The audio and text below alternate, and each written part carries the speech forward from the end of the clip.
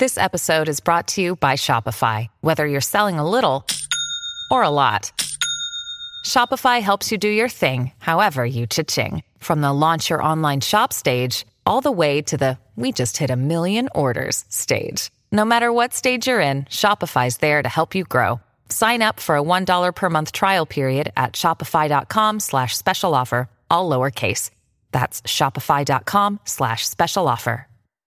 Great form by you hitting play on this podcast. Now, check out Same Racer, the brand new racing app for same race multi-tips. Same Racer. Download from the App Store and Google Play. Powered by Bluebet. Gamble responsibly. Call 1-800-858-858. 2 bits of news. This is the moving beast that is radio. You think you got a show set up and you hit with 2 side swipes. Danny Hay, gone. All whites, gone. I'd imagine that's not being received very well amongst the football fraternity. By and large, he was very highly respected. Some of the big named players in the All Whites have been very vocal in their support of Danny Hay. But the reality is they didn't make the World Cup. Where does sentiment sit? I felt like it was a reasonably good campaign apart from that last match, which was a shocker. But there's more stories behind that we're not privy to yet, and I hope we become privy to it. I really do hope we become privy to some of the murmurings I've just picked up in the last few minutes. We've requested to have the CEO of New Zealand Football on at 12:30. We're trying to make it happen. There's phone calls and texts from Captain K, emails even. They've asked for an email, so we've done that as well. So let's see if we can make that happen in 25 minutes.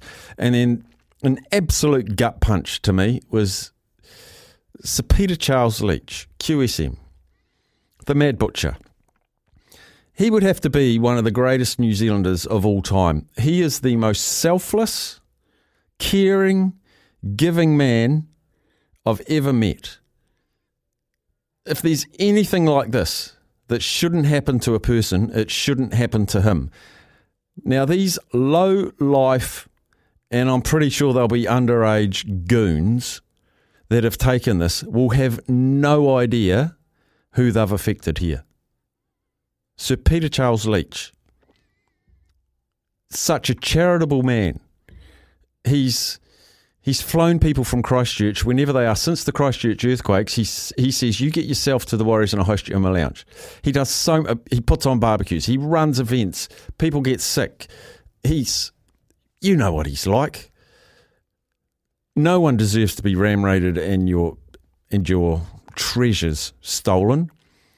He's donated all of those jerseys to the Mad Butcher Museum at Mount Smart. This is disgraceful. If anybody has an inkling, make it your mission to help find these jerseys back, even if it's anonymously. So Peter Charles Leitch will join us at 2:30. We're giving him some time to collect himself. He is devastated. He is mortified.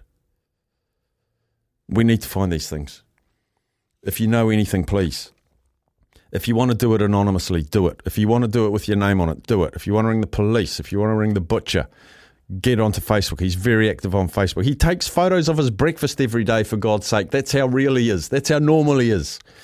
If you don't want to involve any of them, you can text our show. I'm disgraced. I'm ashamed. And I'm devastated for Sir Peter. Some people will say it's just jerseys with signatures. That's Sir Peter Charles Leitch's life. And he can decide what's important to him. And these are just about the most important memories for him. I just can't believe it. Just can't believe it. Mongrels. Absolute mongrels. On the show today, this is what we'd planned up until about 20 minutes ago when all of this came out. Big games of netball on tonight at Spark Arena. I think you can still get tickets.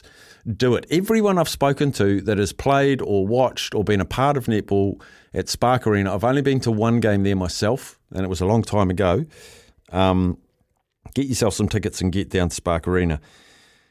And New Zealand men are playing Australian men at 5 o'clock. Why wouldn't you?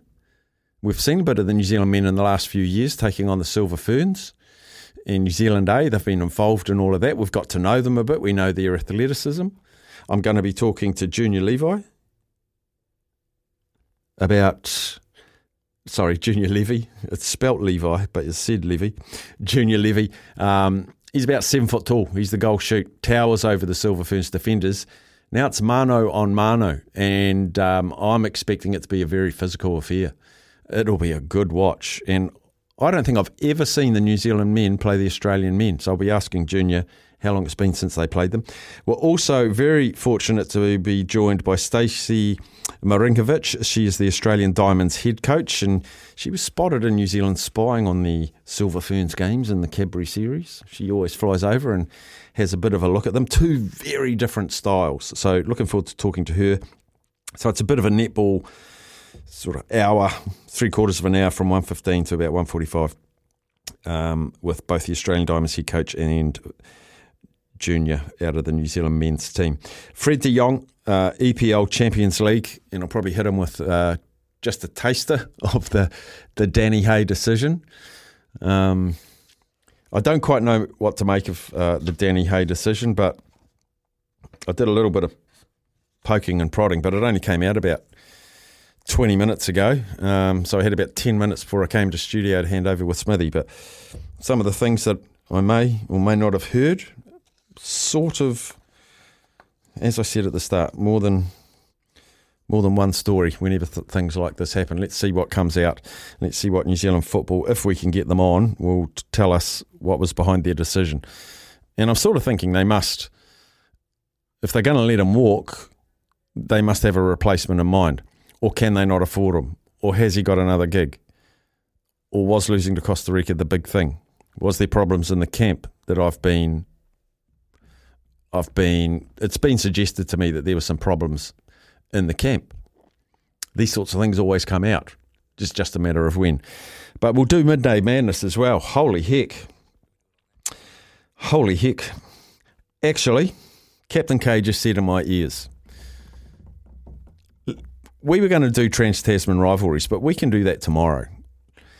I want you to call up and talk to me about what's happened to the Mad Butcher, Sir Peter Charles Leitch, QSM, or this Danny Hay decision, because hopefully we'll have the New Zealand CEO on of football in the next, well, we've asked for it for 12:30. They've sent out a press release. Surely they will take questions and front up.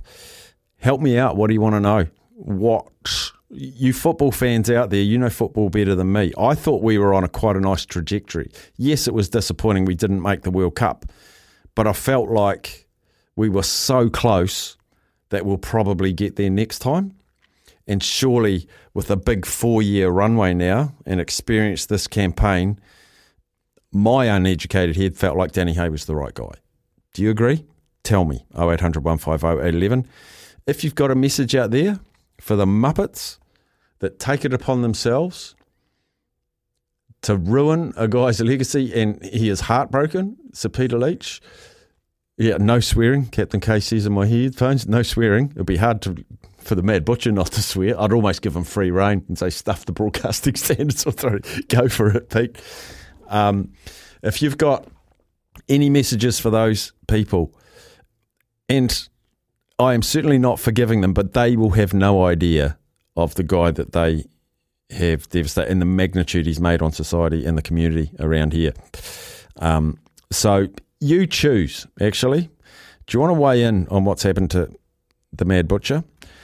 Or your thoughts on the Danny Hay situation, the new ex-All Whites coach, the most recent ex-All Whites coach? 0800 150 811 is Midday Madness. Well, listen, Buster, you better start to move your feet to the rockin'est beat of madness. Yeah!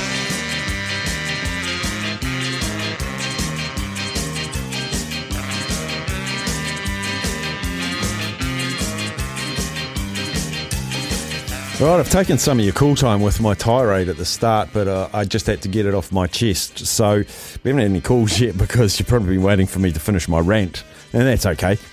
0800 150 811. So we've still got an open slather, and we'll keep it going if we don't hear back from New Zealand football. So Captain K, as soon as you hear back that they're coming on or they're not coming on, you just come and belt it in my headphones that it's confirmed or not confirmed, but don't relent. don't relent, don't let up. I definitely want to hear from them, see if we can find out what was behind it all. You got the feeling Danny wanted to stay. You got the feeling that a few of the senior players wanted him to stay. But it was the next level down that I'm hearing. Maybe not all was so good. The recipe wasn't so good. So let's go to the phones and join Scott out of Wellington. G'day, Scott. Afternoon, Staffy. How you going? I'm pretty pissed off, actually, for the Mad Butcher in particular.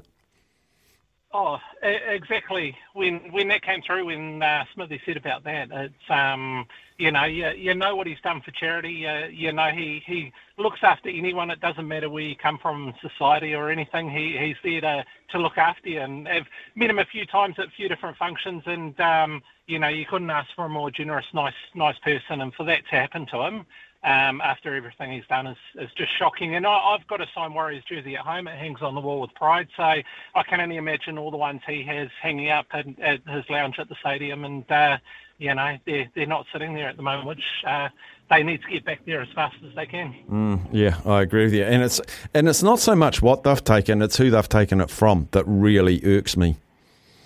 Exactly.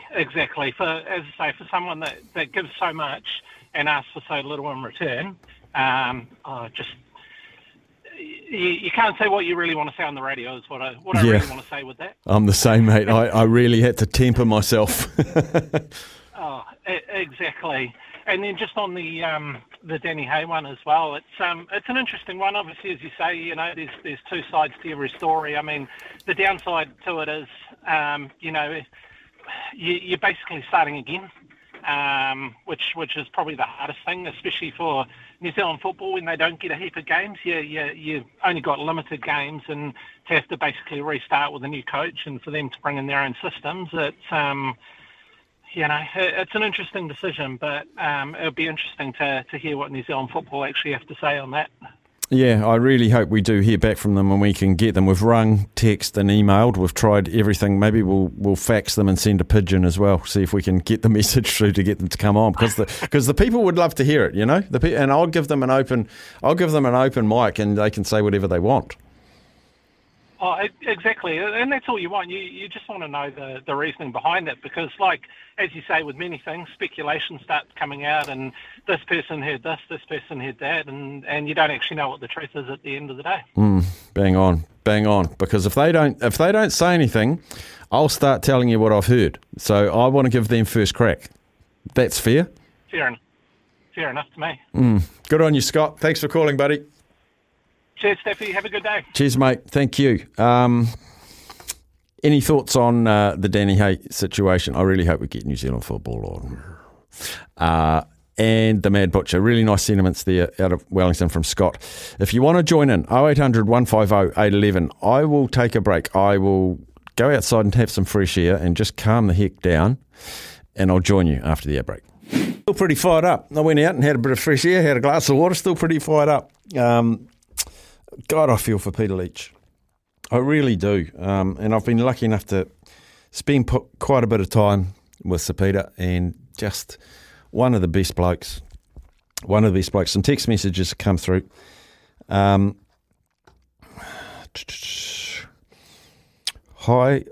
sunshine. That's interesting. About those Warriors jerseys.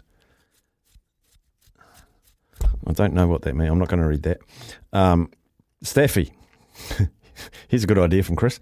When we find these lowlives responsible for these jerseys, can we send Ruben Wiki, Kevin Campion and Monty round to pay them a visit? I don't think violence solves violence or solves crime, but I know what you're saying. I was actually just talking to one of our staff outside about what do we do about these blimmin' Ram Raiders. They're all, my understanding is, I haven't investigated, they're all blimmin' teenagers that are too young to be processed by the courts and go to jail or be locked up, and they're just processed and sent back out, and they go and do it again. I've heard that it is a group, a reasonably large group, but it's the same ones. It's not just different people every weekend, it's the same ones. And they've got this plan worked out, and from their point of view, the plan's working. And it's really, and I'm not saying that the Mount Smart Ram Raid is any more important than, Michael Hill jewellers have been smashed. And I actually heard Rob Fife, who's the chairman of Michael Hill Jewellers, and they have now got spray installed into their Michael Hill outlets, and it's called DNA spray, which will spray the perpetrators. And if they go somewhere, it'll set an alarm off that you're the guys that did it. And he said it's all very well catching them. And he said the police are doing a fantastic job, but it's the justice system. And we need justice for these things because they ain't stopping. Where's it going to stop? It's become the flavour of the month and the news story of the day. It's almost like every day we wake up and there's been a ram raid somewhere on some business. And now they're going after bloody jerseys. You know that the whole country's going to be looking at Trade Me. They're going to be checking eBay. They're going to be checking Amazon, all these places, Facebook Marketplace. I know I will be. And I'll moonlight as a purchaser and go around and pick it up. Don't you worry about that. And I think a lot of New Zealand will. But the real misgiving thing is, if we find them, and you find the jersey, and you find the person selling it, and you report to the police will bring them in, and they'll send them home, they'll go and do it again. It's doing my head in. Absolutely doing my head in. Some more text messages. I'm surprised. I'm strangely emotionally hit by the Mad Butcher news. I can't think of a better bloke in New Zealand, and his love for the Warriors is a symbol of his love for New Zealand. That text message sums it up completely. He will be so hurt. He is so hurt. We wanted to get him on straight away, but we're going to make it 2:30. He is so hurt. Geez, I hope they find him. Find them for him. Find them for him. More than finding who did it. I just want them to find them for him. Someone else says, give Sir Mad Butcher free reign on the radio, the bees. And if someone did complain to the Standards Authority, we'll set up a give a little page and pay the fine. I tell you what. I was going to say I'm looking forward to getting the Mad Butcher on, but I'm sort of not either because I just feel for the bloke so much. On the Danny Hayes situation, someone's texted in saying, expect player retirements from the All Whites now. We've already seen Winston Reid go. I don't know if that will be the case. I'm not 100% sure if that'll be the case. But I really hope more comes out. I really do hope more comes out about the reason behind this decision. I'm led to believe a lot of it is financial. Like with these international windows through the year, which I can't remember off the top of my head, but the next one, there's no games lined up for the All Whites. None. So do you keep a coach on and do you keep him on the payroll? Do you just say, right, we're going to park it for another 6 months, go and find another coach. We just can't afford to do it now. Finances are an important thing. You can't just keep finding money where it isn't. The not making the World Cup has cost New Zealand football millions, like in excess of 10, in excess of $12 million. That's a lot. That is a lot. I've always wondered why New Zealand football didn't kick on in the first World Cup that they made. And then they made the second one. And I thought they'll learn their lessons from the last one, from not cashing in inverted commas, not money, but the awareness around New Zealand football that there was at the last World Cup. I thought we would have had a good program in place. We're a much more attractive proposition to play because we've been at that World Cup, but now it's dropped off again and now we've missed another World Cup. Does that form part of this weird Danny Hay jigsaw? Financially, personalities, I understand there were some issues in there as well. Favouritism, potentially. Always have to say potentially and allegedly, because that's what it is at the moment. I just feel like there's a massive smokescreen at the moment. We won't find out the truth behind the decisions unless people are prepared to blow the smoke away. Have we heard anything from New Zealand football yet, Keys? Nothing.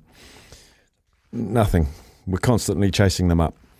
You're welcome to give us a call on either of those subjects. I like doing positive, but we have to address the negative when it happens too, and it's happening. it's happening at the moment. So really keen on your thoughts. 0800 150 811 is the number to give us a yell. Mikey out of Christchurch. G'day, Mikey. G'day, Staffy. Hey, just on those two things regarding Matt, there's two words that come to mind, one for each one. One is consequences, or shall we say lack of. Mm-hmm. And I think that's something that plagues sport, plagues society. People can just do anything these days. Doesn't matter.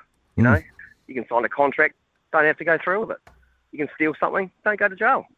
So lack of consequences is a big thing. And then regarding the Danny Hay thing, which blows my mind for the biggest sport everywhere else in the world except here, because mediocrity. It seems that the people in charge just love mediocrity. And I guess they're banking on the next World Cup cycle that they'll just get in just because. But it won't matter because we'll just be there to make up numbers and we won't play very well because we don't have great coaches. Danny Hay, I mean, if you've got the top players saying that Danny Hay is the guy that is there that they need and they play for teams that demand excellence, isn't that who you would want to listen to? Obviously, we don't know the full story, but sounds like New Zealand soccer or football is going down the road of mediocrity. Yeah, and if there are issues in the camp, and if there are certain allegations, as a governing body, sort them. It's like when a player's not playing well enough and you've got a coach them to play better. So govern your football, govern your sport in the country to make it better. Don't just dismiss people. Absolutely. I mean, isn't that what team is supposed to be about? Yes. Yes. Can't just be the coach and the guys on the pitch. It's got to be everybody. Mucking in together, sitting down around a table and go, okay, there's a few issues. I mean, I guess it'll all come out in the wash, or mind you, maybe it won't. It'll be the usual. Let everyone just talk about it. We'll just let everyone speculate. It always takes me back, and I've probably told it on here before, the time that South Africa, the Springboks were imploding a little bit, and Victor Matfield called the whole team in to the dressing room, into the team room at the hotel, kicked out the manager, everyone. It was just the players, and he took in, 10 dozen beers, and he closed the door and he locked the door and he said, we're finishing these and we're not leaving the room till they're finished and we've sorted out this team. And they sorted it. Yeah. It's just sort it. Find your way. And how good was that team? Amazing. You know, you find a way through. I hope they find these jerseys for Sir Peter, and I look forward to that conversation. And I really look forward to seeing what New Zealand football has to say. Because I'm mainly a rugby guy. I used to play football when I was younger. But, I mean, they want to make the sport bigger in this country. Don't do stupid decisions and put them in the spotlight for the wrong reasons. And tell us why the decision. Yeah. Anyway, Mikey. I hope you've calmed down a little bit, Staffy. A little bit. For the rest of the day. Cheers, mate. All right. There is Mikey out of Christchurch. If you want to join in, doesn't look like we're going to get New Zealand football, so we'll take a break for New Zealand sport and weather, for new sport and weather. We'll keep trying for football though, but in the meantime, let's have an update. Listen, Buster, you better start to move your feet to the rockin'est beat of madness. Yeah!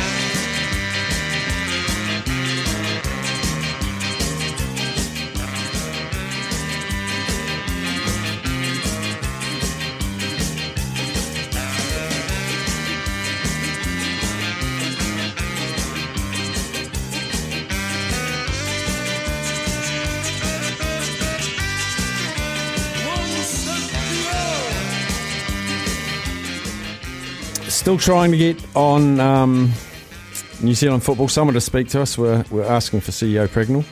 We'll keep trying. I just thought I'd read you the release that's come out from Andrew Pregnell. Says, I want to thank Danny for his time as All Whites head coach. There is no doubt he has played a key role in the development of the team during a challenging period for international football. While Danny was offered the opportunity to reapply for the position, we respect his decision not to put himself forward and wish him the best of luck with whatever he chooses to do next. The plan now for New Zealand football is to announce a new All Whites head coach as soon as possible once the recruitment process has been completed. He also said that a campaign debrief had found a lack of alignment between All White staff and New Zealand football's high performance department, and that rectifying that would be a major focus. Danny Hay's headed away. Danny Hay also had the backing of his players, Chris Wood. He said after the Australian series that it would be silly not to reappointment for the next World Cup cycle. Danny Hay now is in Perth. So who knows what the future holds for Danny Hay. Saying that they offered, I'm just going to go back to the top of that, he was offered the opportunity to reapply. Offered the opportunity to reapply. You can apply if you want, but on what terms, which we don't know. So football fans, talk to me. Good decision, bad decision. Is there anything that you know as well? I've heard about divisions. I've heard about issues in the Costa Rica game. But we will see. We will see. We'll go to the phones. You're welcome to call 0800 150 811. G'day, Zaid. Hi, yeah, it doesn't sound too good about Danny Hay. I don't think Chris Wood will be too happy about that because he was a good coach and he has started to blood some good young players that have been playing in Europe, like Marko Stanovic, Elijah Just, and a lot of the good young players, hopefully for the next World Cup, because I think they're expanding, so you just have to win Oceania. So hopefully we should definitely qualify for the next World Cup. And yeah, you're probably right. We probably do lose a lot of money because, like, even if you go in like Europe football and you make the Premier League, or if you get knocked down to the Championship, you lose a lot of money. Or the teams that play in the Champions League get more money if you don't play in the Champions League, obviously. So, but yeah, and it's going to be interesting tonight. Silver Ferns versus Aussie in the Constellation Cup at Spark. Sure is. I think Grayson Leakey is going to be the key for New Zealand if they've got a chance of winning tonight. And doesn't sound too good about Sir Peter Leitch's Ramrad with the Warriors jerseys. It's terrible, isn't it? It's just terrible. Yeah, not too good. So hopefully someone can sort that out. But I don't know if they'll be recovered or not. I don't know how they'll get found out. But just like you said, there's nothing they can do because they're all under the age of 18. So what are you really going to do? So I don't know.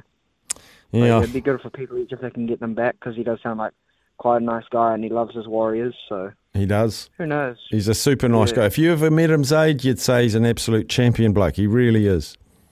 Yeah. Good on you, buddy. Then. Thank you, and have a good call with the netball tonight. I will love it. I love it. Thanks, buddy. All good. Later. Cheers. There's Zaid. If you weren't aware, we are doing live commentary of the Silver Ferns against the Diamonds. I think our broadcast starts at 7 and centre passes at 7:30. So a decent little preview for you there as well. A lot of ground to cover. Michaela Sokolic-Beatson, former Silver Fern herself, will be joining me in co-commentary. And then we'll also give you the game on Sunday. I think that's 7 o'clock as well. Looking for confirmation, not getting it. And co-commentary there will be Brooke Lever on Sunday coming out of Tauranga. Now, that's a sellout, the one in Tauranga. It almost sold out straight away, but there's still much bigger venue, Spark Arena. But I would encourage you to go live. It's a fantastic game live. And don't forget, at 5 o'clock, the men are playing the Aussie men as well. So you get 2 games for the price of 1, which is great. It's fantastic. Someone has said Danny Hay has posted a nice message. We can't find it. So that person there, can you either ring us and read us that message or send us a link to that message? Because I'd love to see what Danny Hay has posted. The phone number ending in 612, if you're still listening. I'd love to see his message. Kes says he's going to call him. You're going to call the texter. Oh, maybe. No, they're calling. Oh, no, we're calling them. If Danny Hay, here's a text message. If Danny Hay is a money issue, why are there no home games? You can't make money when you don't have a product. And budgeting on a World Cup that we have only made twice is foolish. My understanding is the tricky thing about hosting games is when you host a game, you have to pay everything for the team to get here. So not only just the stadium, but the team's flights, accommodation, bloody, bloody, blah. And it's a real long way for any team to come, except for Australia and the Pacific Islands. So that's why we always seem to go. So I know financial is a massive hurdle for New Zealand football. I know that, and that's why there's so much importance on making World Cups. And I'll be interested to see if Fred de Jong can tell us how many dollars is actually involved in missing, or the opportunity or cost of not making the World Cup. I think financially is quite a massive burden. Give us a yell if you want to talk on any of those subjects. 0800 150 811. We'll be back after a break.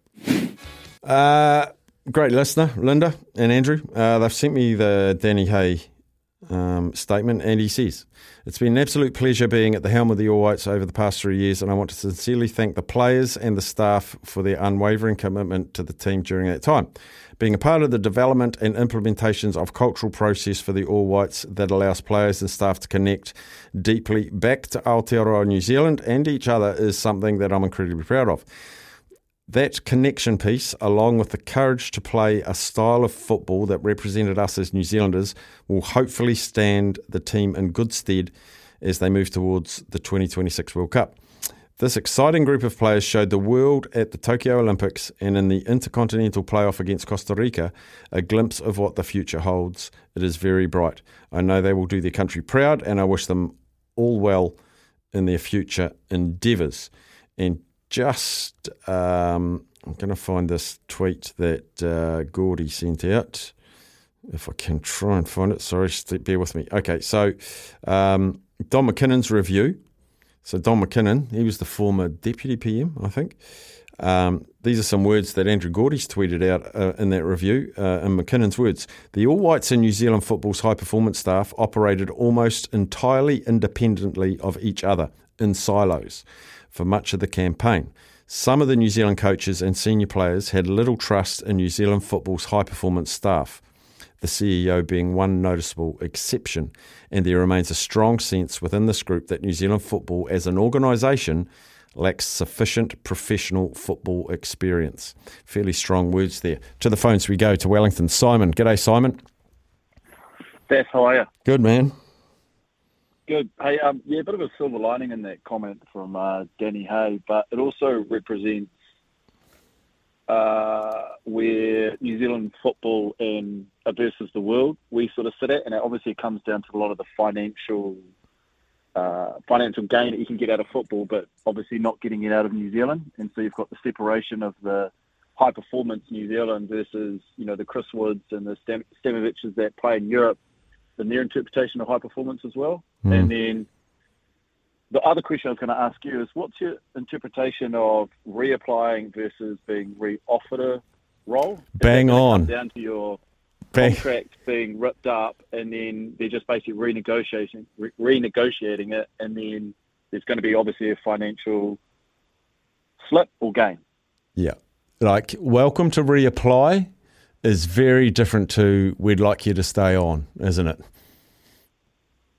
Yeah, and I mean, that must be obviously sort of a kick in the teeth for him, probably thinking, I've done pretty bloody well over the last few years with New Zealand football, and he has, I think, better out of most coaches, but then getting the somber communication, having to reapply, because obviously there's been changes, not qualifying for the World Cup, obviously not getting the financials out of that to keep it going, having to now get an automatic qualification to the World Cup.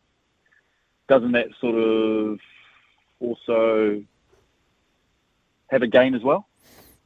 Look, it does. I felt like it's almost like we had to draw a line in the sand, and I know New Zealand football's done that, but I felt like we were in a really good space. We've got really good players representing in a number of international leagues or world-renowned leagues all overseas. Danny Hayes seemed to have them clicking. He's probably got his faults, but work with those faults. Surely there were more ticks than crosses.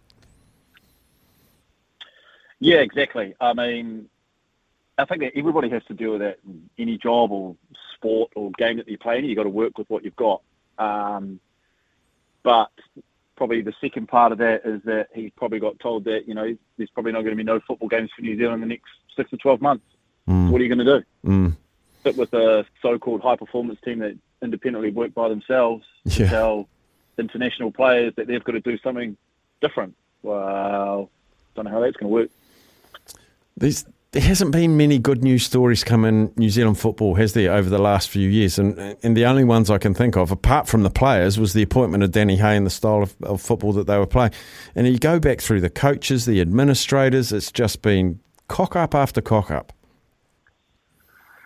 Yeah, that's a real shame. It doesn't help that I read an article during the week that, even the New Zealand Amateur League football is under certain investigations for, betting and all sorts of carry on there. So, I mean, it's just one of those things. They're not having a good luck. I mean, I really, really hope as a football fan, they're going to turn it around and we're going to see some really positive changes. I mean, just look at the Phoenix coming through. They've had to live in Aussie for 2 years.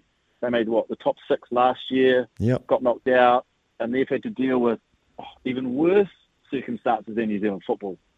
And they've come out of it really strong. Their coaches are sticking around. They've obviously got a really good support system down here in Wellington. Got the players that they can work with.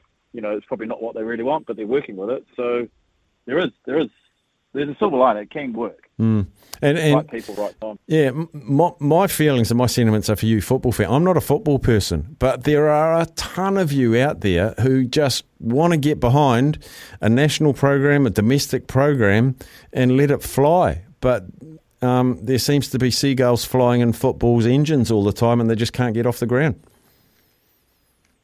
Yeah, I mean, 100% true, but also as a football fan, our expectations are like our teams that we like to support in Europe. Yeah. Money drives it all. Money drives it. It does, Simon. Let's hope there's some good news around the corner for football soon. Thanks for calling, buddy. Cheers. Simon out of Wellington. We'll take a break and we'll come back. I've got an idea. We've got Sir Peter Leitch coming on at 2:30, and if you're not across the news, there was a ram raid last night at Mount Smart Stadium and they flogged 14 of his jerseys. And I'm absolutely spewing about it. Here's what I want you to do. I want you to text in 8833 messages to Sir Peter Charles Leitch, and when he comes on at 2:30, I'll read them to him. The Temper Beer Post text machine today is going to be the Sir Peter Charles Leitch text machine of support. So when he comes on at 2:30, I'm going to read out the support that you people out there have got for Peter Leitch. As I said, one of the great New Zealanders. I really want him to get his jerseys back. More than I want them to catch the people that did it. Yes, that's the natural primal reaction, is get these buggers and teach them a lesson. But first and foremost, I want him to get his jerseys back. They are his life. Rugby league is his life. The Warriors and New Zealand is his life. He doesn't deserve it. So he'll be on at 2:30. Text us through 8833. I'll give you a couple of reminders, and I want to read out the messages of support to Sir Peter Charles. Now, he'd have to be mad to not know how much he's loved, but I'd like to remind him. I'd like to remind him that you people out there are supporting him, and just some general well wishes. Please text those through 8833. The Temper Beer Post Sir Peter Leitch Love Machine. That's what we're going to call it until 2:30. After 1 o'clock, we're going to catch up with Stacey Marinkovich. She is the coach of the Australian Diamonds, who are going to try and win back the Constellation Cup that we hold. So we've got the Constellation Cup, we've got the World Cup, and they've got the Commonwealth Games gold medal. So we're up 2-1 already, champions. I hope she's got a sense of humour. I wonder if she's got a sense of humour. But we'll be talking to her, and also men's netball at 1:30 as well. So a bit of netball in the next hour, but get your text messages through supporting Sir Peter Charles. Back after the news.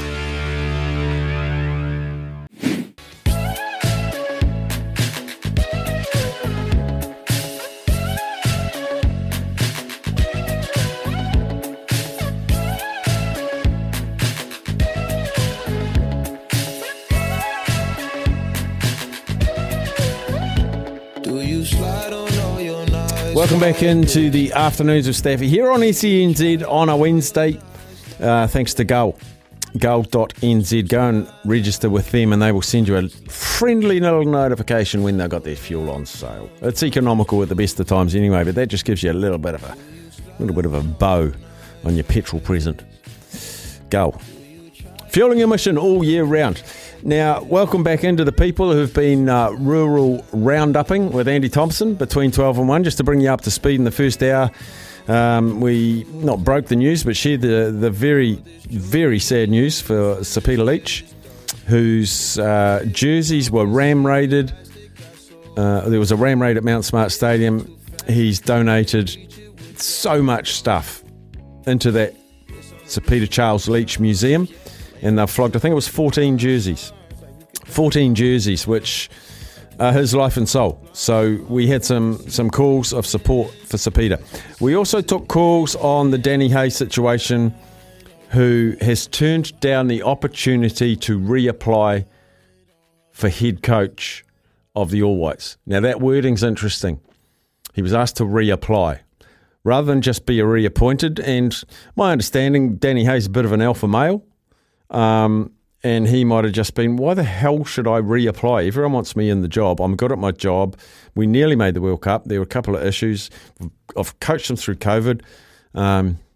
Probably had more games for the All Whites than past coaches, albeit they had to travel internationally, an expensive exercise. Why should I have to reapply? Why don't you just extend me? And it sounds like it came to loggerheads. But here's the danger. We're forced to speculate if no one says anything. The stock standard thanks for everything message from Danny Hay has been released. He's written it, but it's pretty stock standard. The stock standard press release thanking Danny Hay and Danny Hay thanking New Zealand football, but there's more to this. Don't leave us to speculate, because you saw what happened during the All Blacks. Can you tell us exactly? Oh, what was that? I don't know what that was. Don't leave us to speculate, like what happened in the All Blacks Island series, because you go down all sorts of wormholes. Don't leave us to speculate about why Peter Gus Soakula is not in the top 63 players in the country now, because there's speculation.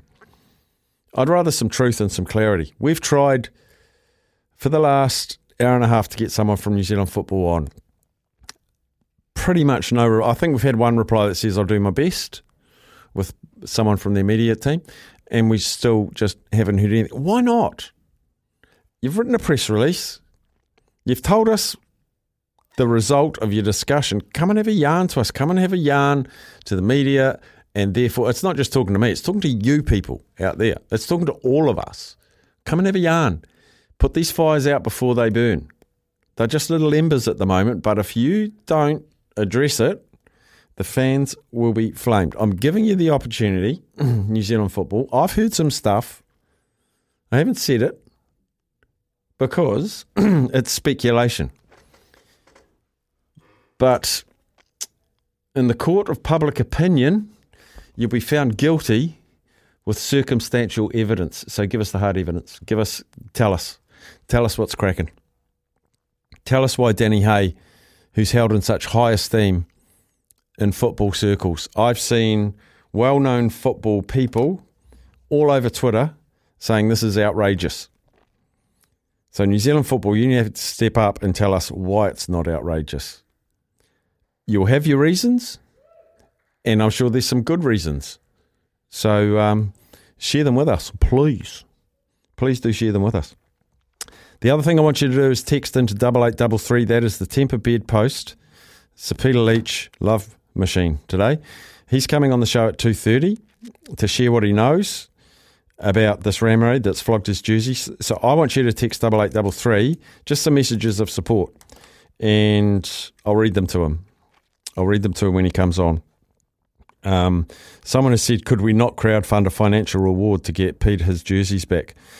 Or would that encourage a new wave of theft for ransom? Yeah, two good points, but you're right on both of them. It'd be great to get his jerseys back, but it does encourage a new wave, doesn't it? Because if they think, we can steal stuff and hold it to ransom, it just speaks universally. We want him to get his stuff back. There's a few text messages coming in now, which I will get to when we get Peter Leitch on.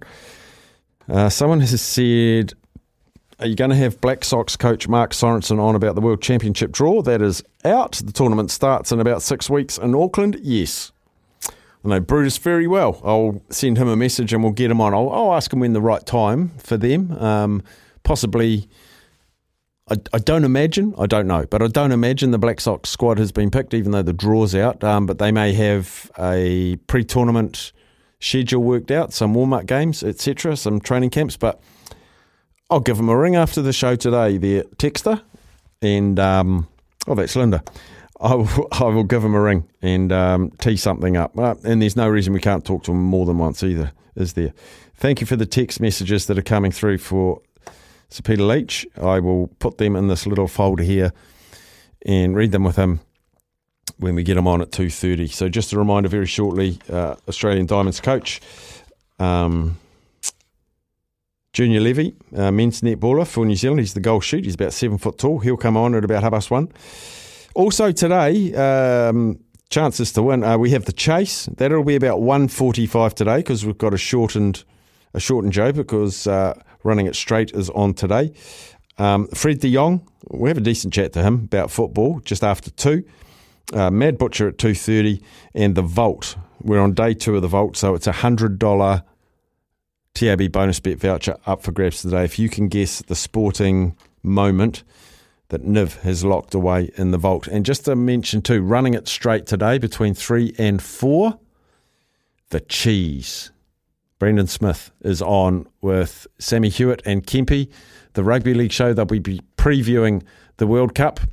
I'm only imagining they'll go through a few of the teams and a few of the groups and a few permutations. So 3 to 4 today is running it straight, the Rugby League show. And tomorrow between 3 and 4 is Phoenix Nation, hosted by Ricardo Ball for Phoenix fans and football fans. And boy, I can only imagine he'll be beavering away at the moment trying to get to the bottom of the Danny Hay situation. Anyway, we'll take a break. And when we come back, we're going to talk some netball. It's a big test match tonight, and the Diamonds head coach, Stacey Marinkovich, will join us. Welcome back in. It is a very exciting night tonight with a much-awaited reconnection of the two forces of world netball. The Silver Ferns and the Australian Diamonds go at it at Spark Arena in the heart of Auckland in a big crowd, parochial crowd. I hope she knows what she's in for, the Australian coach. Stacey Marinkovich joins us now. Stacey, thanks heaps for chatting to us on game day. No, my pleasure. This is cool, eh? Like Australia-New Zealand netball, even doesn't matter what the trophy is. Well, it does, but you know what I'm saying? This is the pinnacle for us as netball fans. Oh, absolutely. And you know that wherever the team currently stands in and what they've been delivering out on court, the ferocity and the competitiveness that comes between these two teams when you step out there is always going to bring the best version of every player and obviously also the coaching staff, the way in which we have to plan and strategise, brings the best out in everyone, and that's what everyone, I think, loves to see on the world stage. The amazing thing to me between Australia and New Zealand netball is like we're very close geographically and we do play each other reasonably frequently, but the very different styles that both teams adopt, the man-on-man style of play that Australia brings, quite foreign to us, and we're more a zonal type thing. Is that something that you have to prepare your players because you're getting a very different view of an opponent? Yeah, absolutely. And I think that's the challenge for us when you put new players out against New Zealand. It's not just playing at a high intensity or just trying to play our style of game. It's understanding what the opposition's trying to do to take you away from what you're trying to execute. And we don't get regular access to that, obviously, in our domestic competition. So it's something that has to be learned and evolved. And certainly I think that's what makes the sport so great, is that you do have two different styles that produce really different ways of moving the ball, but certainly are very different ways in the contest, which creates great intercepts and vision for spectators.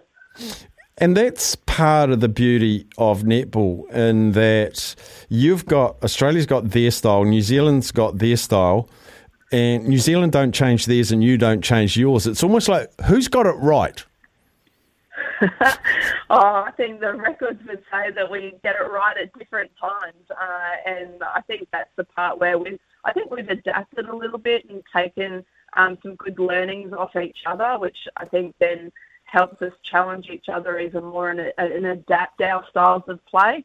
But the fundamental brands are significantly different, and it's something that you definitely have to be able to recognise in key moments to be able to have the success.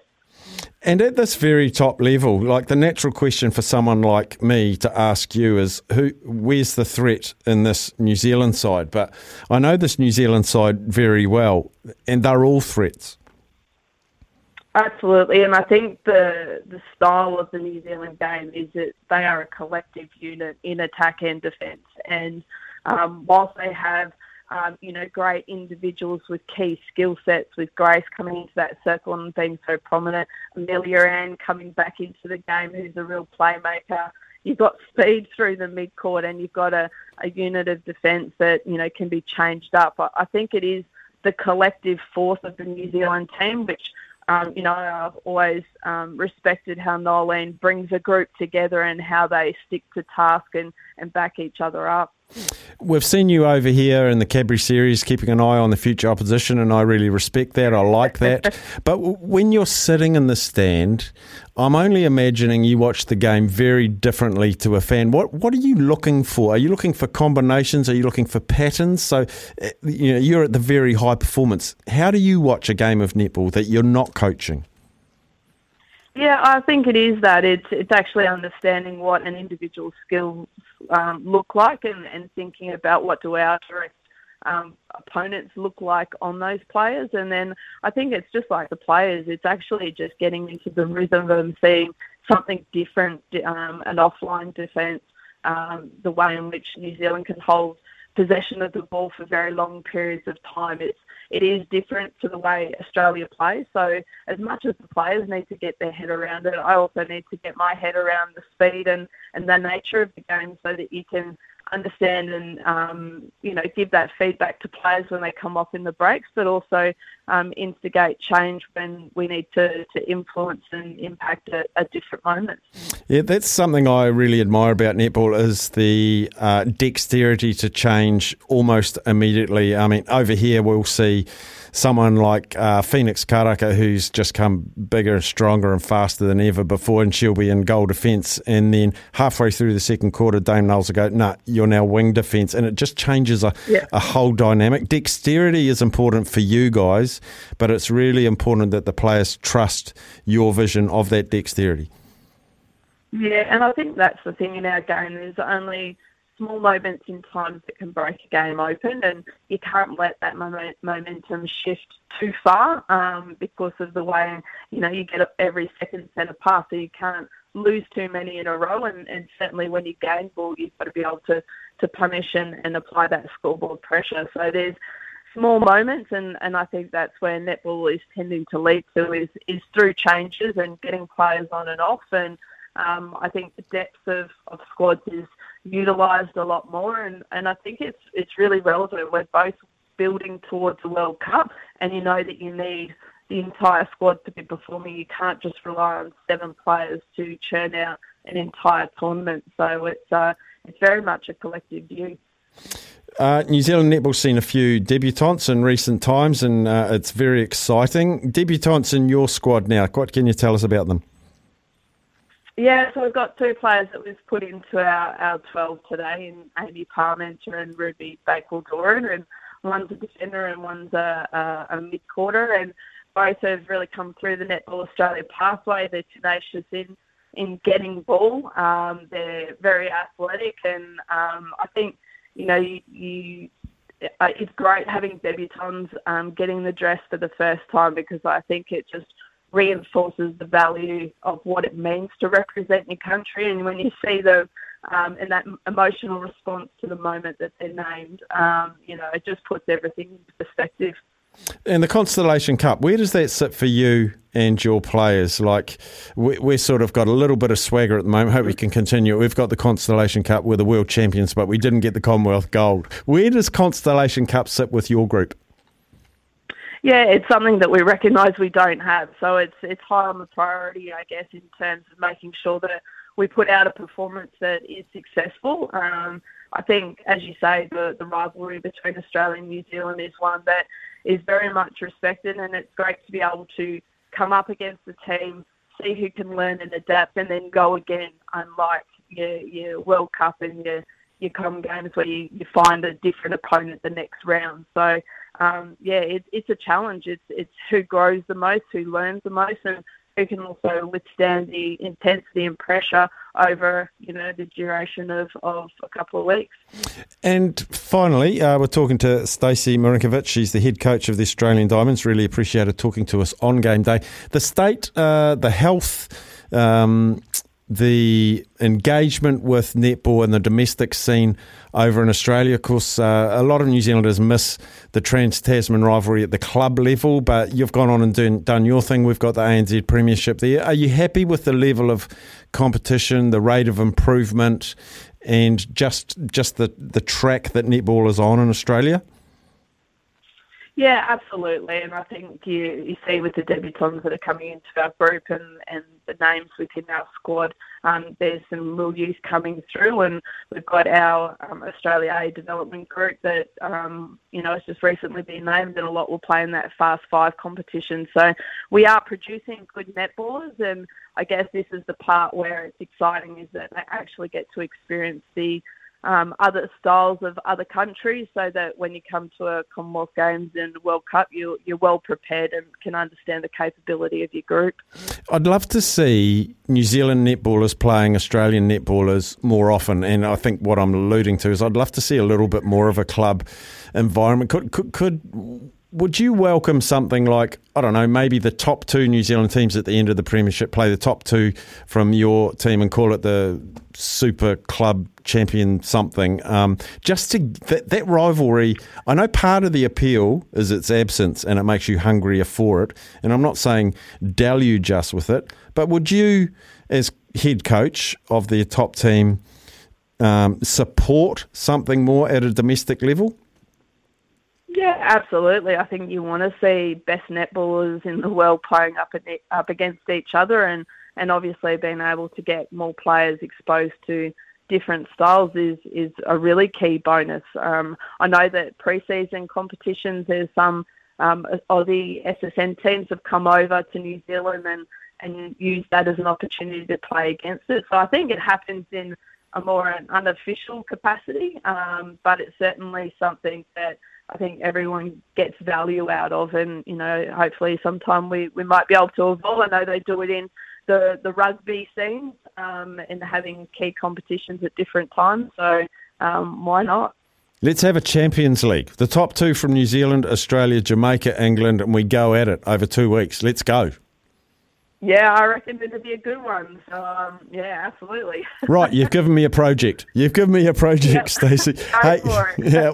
Hey, listen, so cool to talk to you today. I really appreciate you. As I say, on game day, it doesn't always happen across sports, but you've found time for us. I really appreciate it. No, appreciate it. And, we'll see what happens in these games. Brilliant. See you tonight. Okay, bye. Bye. Stacey Marinkovich. Wonderful.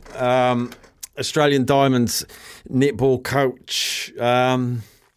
Really enjoyed talking to her. Like that brash Aussie part wasn't quite there, few little digs, few little giggles, but I did enjoy the chat with her. We have it live tonight. The broadcast starts at 7. I think centre passes 7:25, 7:30, something like that. And Michaela Sokolic-Beatson will join me in commentary. That is tonight. And Sunday night, 7? Same times, 7:30 out of Tauranga. And I'll be joined by Brooke Lever in co-commentary with that one. And that is the first 2 games. And then the second 2 go over to Australia. And the fourth of 4 matches is sold out already. So the appetite for this Trans-Tasman Netball Series is high. Sold out Tauranga, sold out, I just can't quite remember where the fourth game is. But still tickets available for tonight at Spark. It'll be an amazing atmosphere there. Do get down if you can't, or if you're not in Auckland. We will have the live commentary here as well. Soon we're going to talk to, don't forget that Melbourne and Gold Coast, the 2 in Australia are. Gold Coast sold out. Junior Levi. He's the men's netballer. If you've seen any of the Silver Ferns play New Zealand men, he's the man mountain, the goal shoot. He's normally marked by Phoenix Karaka, Jane Watson, Sulu Fitzpatrick, and he's got at least a foot on them, or about a foot on them. Not so against the Australians tonight. This will be high-paced. This will be high energy, high skill. The best of the best going at each other. Best of the New Zealand men against the best of the Australian men. I am looking forward to that, and we won't have commentary for you of that, unfortunately. We actually found out it was on yesterday, but it starts at 5 o'clock. So get down and watch that as well, if you can. It'll be very well worth it. Getting some very good text messages, through in support of Sir Peter Leitch. He will be joining us in about an hour's time.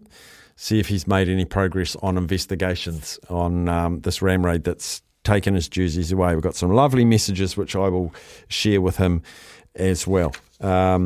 Also, after 1:30, I'm just double-checking. Yes, we'll play the chase soon as well. So, new sport and weather, then Junior Levi, then the chase.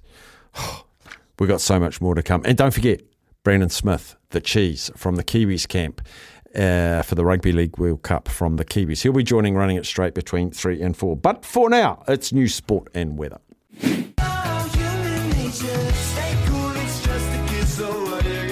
Well, not only the Silver Ferns against the Diamonds tonight, but an equally important match sees the New Zealand men take on the Australian men in a match before the Ferns and the Diamonds go to it. And we are bringing in the very imposing figure, a dominant figure, and we've seen him play for New Zealand men for quite a while now. Junior Levi joins us. Welcome back to New Zealand, Junior. Thank you. Thanks, good to be here. We've seen a lot of you in recent years with the inclusion of the men. You used to train a bit against the Silver Ferns behind closed doors, and they've brought you out into the prime time. And geez, it's added to the netball framework in New Zealand. You must be delighted at the exposure that's slowly, rightfully coming the New Zealand men's netball way. Yeah, definitely. I don't know what you say about rightfully, but yeah, always just grateful for this opportunity. And to be fair, nothing's really changed for us, so anything that we get is just a bonus really at this point. How often and how long since you've played the Australian men's in earnest? It's been just over 4 years now, I'd say. 2018 was the last series where Australia played New Zealand. And you're domiciled in Australia. You're born in New Zealand, but you live in Australia. What's the men's netball scene like in Australia, competition-wise, club-wise? Massive. So because there's just so many people and Australia's such a big country. So even just the states themselves, like I'm originally from Queensland, but I live in Victoria now. Both states have just really massive netball programs that involve heaps of men and all the way down to young boys as well. That's fantastic. Actually, my cousin used to play for West Australia back in the day. He just thought he was a basketballer, tried netball, and absolutely fell in love with it. What made you? Yeah. How did you find netball? Yeah, I stumbled onto netball sort of towards the end of my university degree, and having played basketball and rugby and all some other sports, netball's quite a really interesting sport, especially men's netball. It's super physical, but also involves a lot of skill and thinking on court. And you kind of can't just be you can't kind of just go at it alone in terms of doing everything yourself. You kind of really got to work as a unit. I think that's really the thing that entices a lot of men, especially at the elite level. Yeah, and the game of netball, the more I watch it, the more I appreciate just how fast it is. There's no switch off, isn't there? Because in the space of half a second, the ball can be at the other end of the court and you're back in the game. Is it a mentally fatiguing game?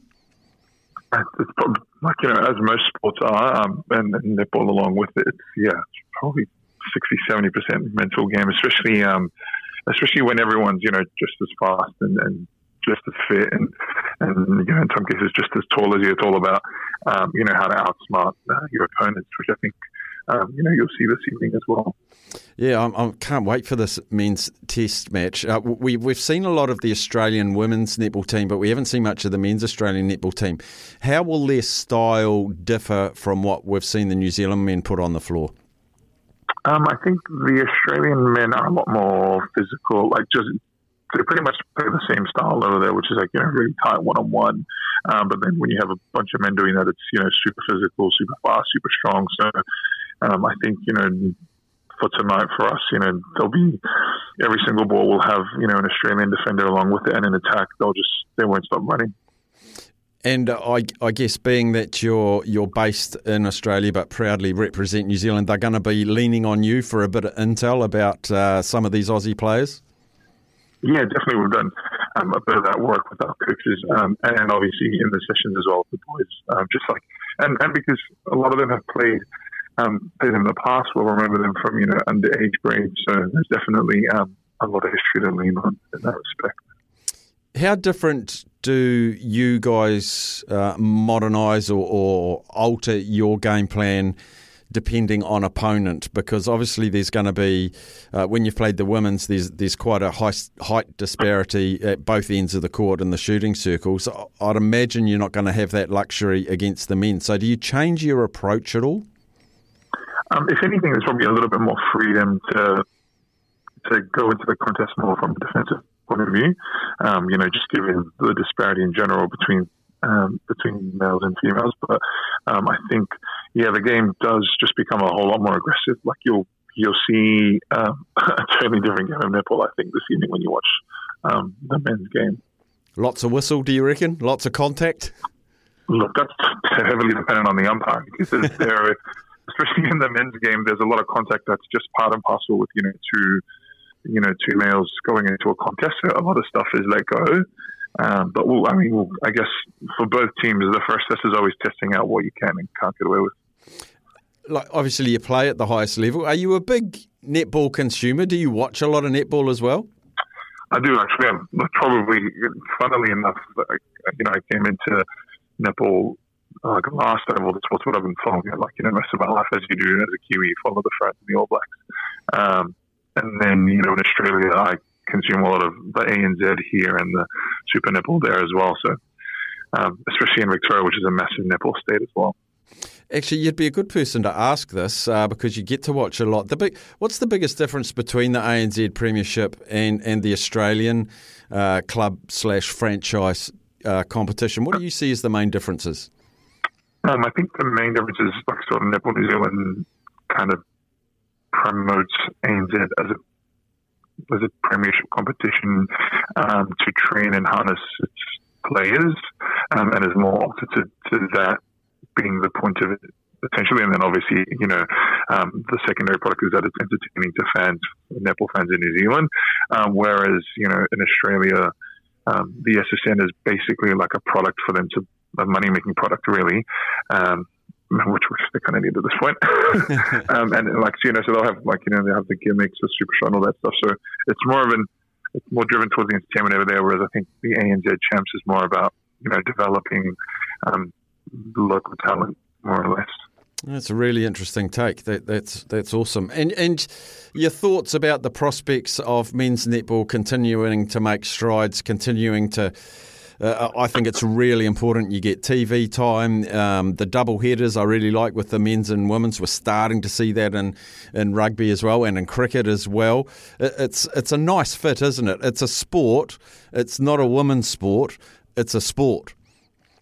Yeah, and there's definitely, I believe, a commercial viability just adding to the women's game and promoting exactly what you said, netball as a sport versus it being a female sport, because it only grows the sport for both the existing female demographic and obviously men's as a counterpart. I think a lot of people who may watch today for the first time a men's netball game might be shocked at the product that they see.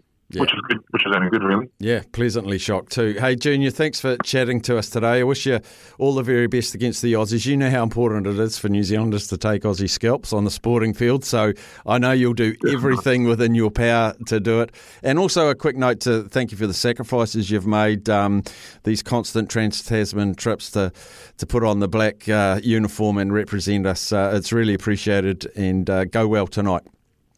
Thank you. It's always it. Thank you so much. Well, it's time for the world's favourite game show. TV, newspaper, radio. It is The Chase. If you want to play The Chase, 0800 150 811. Play the music.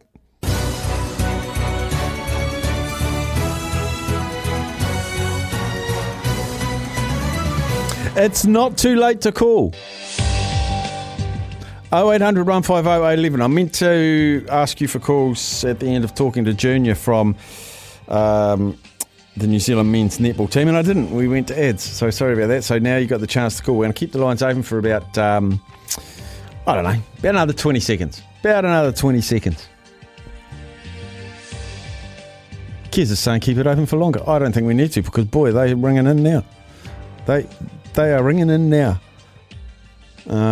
So we'll let Niv choose one. There's 1, 2, 3, 4, 5, 6. All lines are full. All lines are full. So I don't know who Niv's going to pick. Niv's just told me he's answered the phone call from Mark. G'day, Mark. Kia ora. Kia ora. How are you? I'm very well, Staffy. Yourself? Very well, mate. Very well. You know how the chase works? Yeah, I do. I'll go set A. Thank you. Set A. Good choice. Captain K. You happy with that? I am very happy with that. All right. I'm going to hand you over to Captain K and he'll run it. Thanks. All right, Mark. Yes. Welcome to the chase. All the best. All right, mate. I'm going to start asking you questions. Pass if you want to. You're going to have a minute on the clock. Are you good to go? Yep. Let's do it. All right. Here we go. Who is the most capped black fern of all time? Lizalda. Kendra Coxedge. Which soccer team is currently top of the City A? Pass. Which batsman top scored for the Black Caps in yesterday's T20 victory over Pakistan? Finn Allen. Correct. Elaine Thompson-Hara holds the Olympic record for the women's 100-metre sprint. Which country does she represent? Pass. Which team is currently second in the 2022 F1 Constructors' Championship? Oh, pass. Oh, my lord. What was the nickname of middleweight boxer Marvin Hagler? Nah, pass. In the NFL, the Washington football team changed its name to what in 2022? Oh, that is... No, pass. What language? Who captained the Kiwis against Leitch Rhinos on the weekend? Thomas Lula-White. Correct. Oh, wow, I was saying turn the music down, Kez, and you kept turning it up. Because you were raising your hand like going this. So I was going, why is it so loud? I was turning my ears. But no, have you got a count for us there? I do. Two. Okay. Look, I'll tell you what, it's probably better than me. It's actually probably better than I would have got. But that leaves the chaser, the Staffinator. So what's going to happen now, Staffy? We're going to set... I tell you what, they are hard questions. You are a hard taskmaster compared to Sammy Hewitt. I know. That's what we do here. I'd say you're not DJ out Niv. of this, Mark. It's a tag team. It's a tag team. You are not out of this. This is going to be Give hard. it to me. All right, here we go. Staffy, we're going to start the clock in 3. I can hear it already going. Don't Mate, cheat. that's not the clock, Steph. That's the music, mate, that you told me to turn up. Down. Well, it's down now. Okay. Let's get on with it, Steffi. Let's You're go. trying to waste time and try and read my sheet. Come on. The clock is going to start in 3, 2, 1. Maccabi Haifa upset Juventus in the Champions League this morning. Which country do Maccabi represent? Israel. Correct. How many Constellation Cups have Australia won? Oh.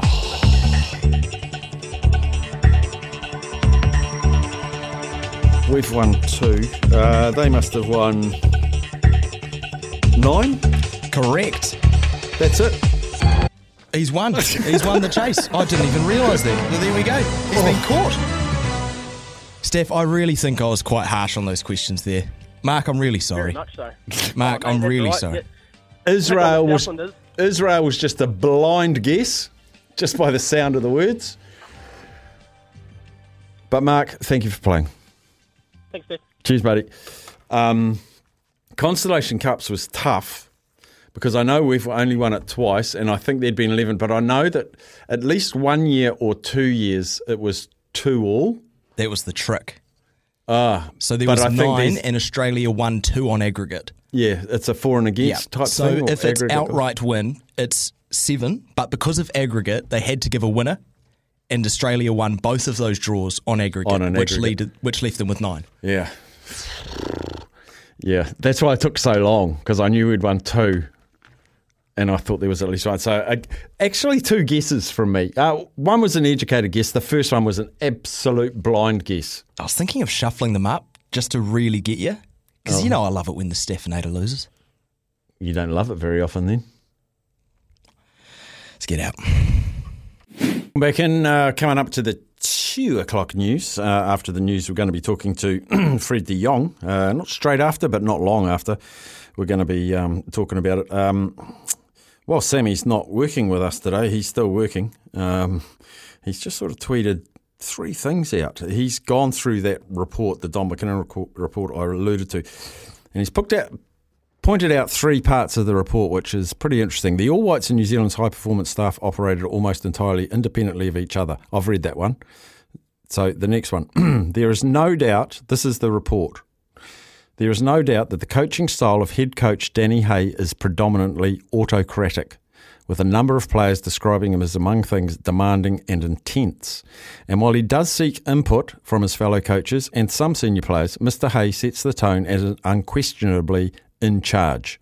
However, while there is a clear trend in sport for more holistic and democratic styles of coaching, autocratic coaches are very common in football. Indeed, many All Whites players made it clear they thrive in this type of environment, while others simply felt it was the norm in football and were either ambivalent or had no concerns. Either way, Mr. Hay unquestionably has the support of the vast majority of the playing group. And the third excerpt from the report reads, the need for the communication style of the coaching group, led by the head coach, to evolve to meet the needs of a wide range of players from a cross-section of backgrounds, placing a greater focus on creating a strong culture of transparency and honesty, including ways to improve the scope for player feedback and collaboration, such as the establishment of a more formalised leadership group. So it's all down to styles of communication, willingness to change, willingness to be heard. We've heard some of the junior players, and I think oldest to youngest, we're looking at 13 or 14 years difference. So very different generational, and we see it in sports teams. You see it in workplaces, how different generations react to different forms of communication. It works for some, it doesn't work for others. And reading between the lines, Danny Hay's got one way of managing and coaching, and it suits some and it irks others. So who needs to change? Do the players need to change? Does the coaching style need to change? Does the governance need to change? It looks like a pretty pointed report, and I've read other sports reports and inquiries and reviews that quite often just pay lip service and they're just ticking boxes saying we've done a report. This one looks like it's quite in depth. Now, I haven't read the whole report, and Sammy Hewitt actually says, to be clear, this does not exonerate New Zealand football by any means. Clearly, the relationship between the All Whites and New Zealand football needs addressing. And that does go back further than Danny Hay. It's a long-run historical chain of communication and performance misgivings. So we will dig deeper over the next few days and see what comes out the other side of that. But let's go to the news.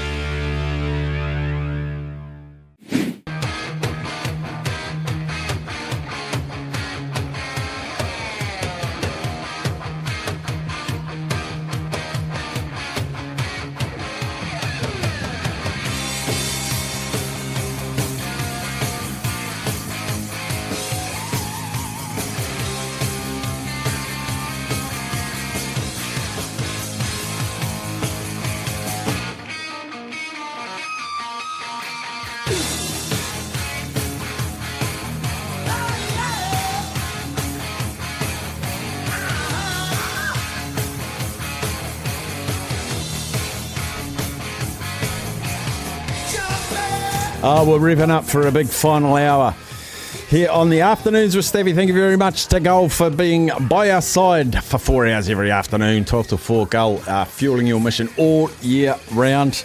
Coming up soon, we're going to be talking to Fred de Jong on football. Champions League, a little bit of Premier League and the Danny Hay situation as well. But being a Wednesday, it's that time of the week we talk about the Bailey's Property of the Week, and I'm excited, New Zealand. The Bailey's Property of the Week this week. I love the title here. They've got a bit of humour about them, Baileys, as well. The title of this property is Your Own Gingerbread House.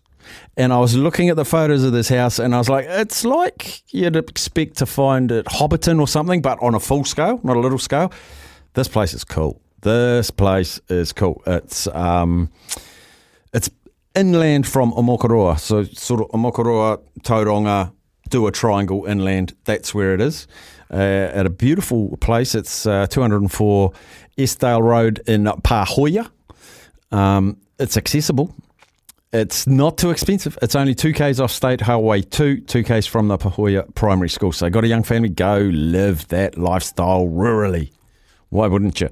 Brent Truman and Reece Truman must be brothers. Where's their photos? I always like looking at the photos of these roosters. Oh, brothers, cousins, father, son, uncles. I'm not sure. But there are a couple of Trumans. And the house is made of recycled bricks, bit of cedar. They were used in the construction of this house. It's got a feeling of, I would say, solidly encompassing but generously proportioned, an English country cottage feel. There's slate floors running through. It says here it's got a country kitchen, and you know I love my kitchens. I've clicked the second photo on their profile is the kitchen. It's a country kitchen, New Zealand. It's a country kitchen. The big burners, that sort of U-shape, little bit of a breakfast bar there as well. Big old clock on the wall. Some bottles on the wall as well. It's a beaut. It's a beaut. It's got entertainer-friendly. Oh, it's a Smeg stove as well. 2 sets of French doors out onto the patio, and then there's an upstairs, which has got the bedrooms, and a little walkway between the house out to the double garage, it's clearly designed by the same architect. It's all like a beautiful, it's aesthetically, for me, very pleasing. It's got just over a hectare in land. It's got a small paddock on the roadside of the home. So you've got that paddock between you and the roadside, so a bit of privacy, bit of distance from the road noise, but there won't be much road noise. It's just like an idyllic rural situation.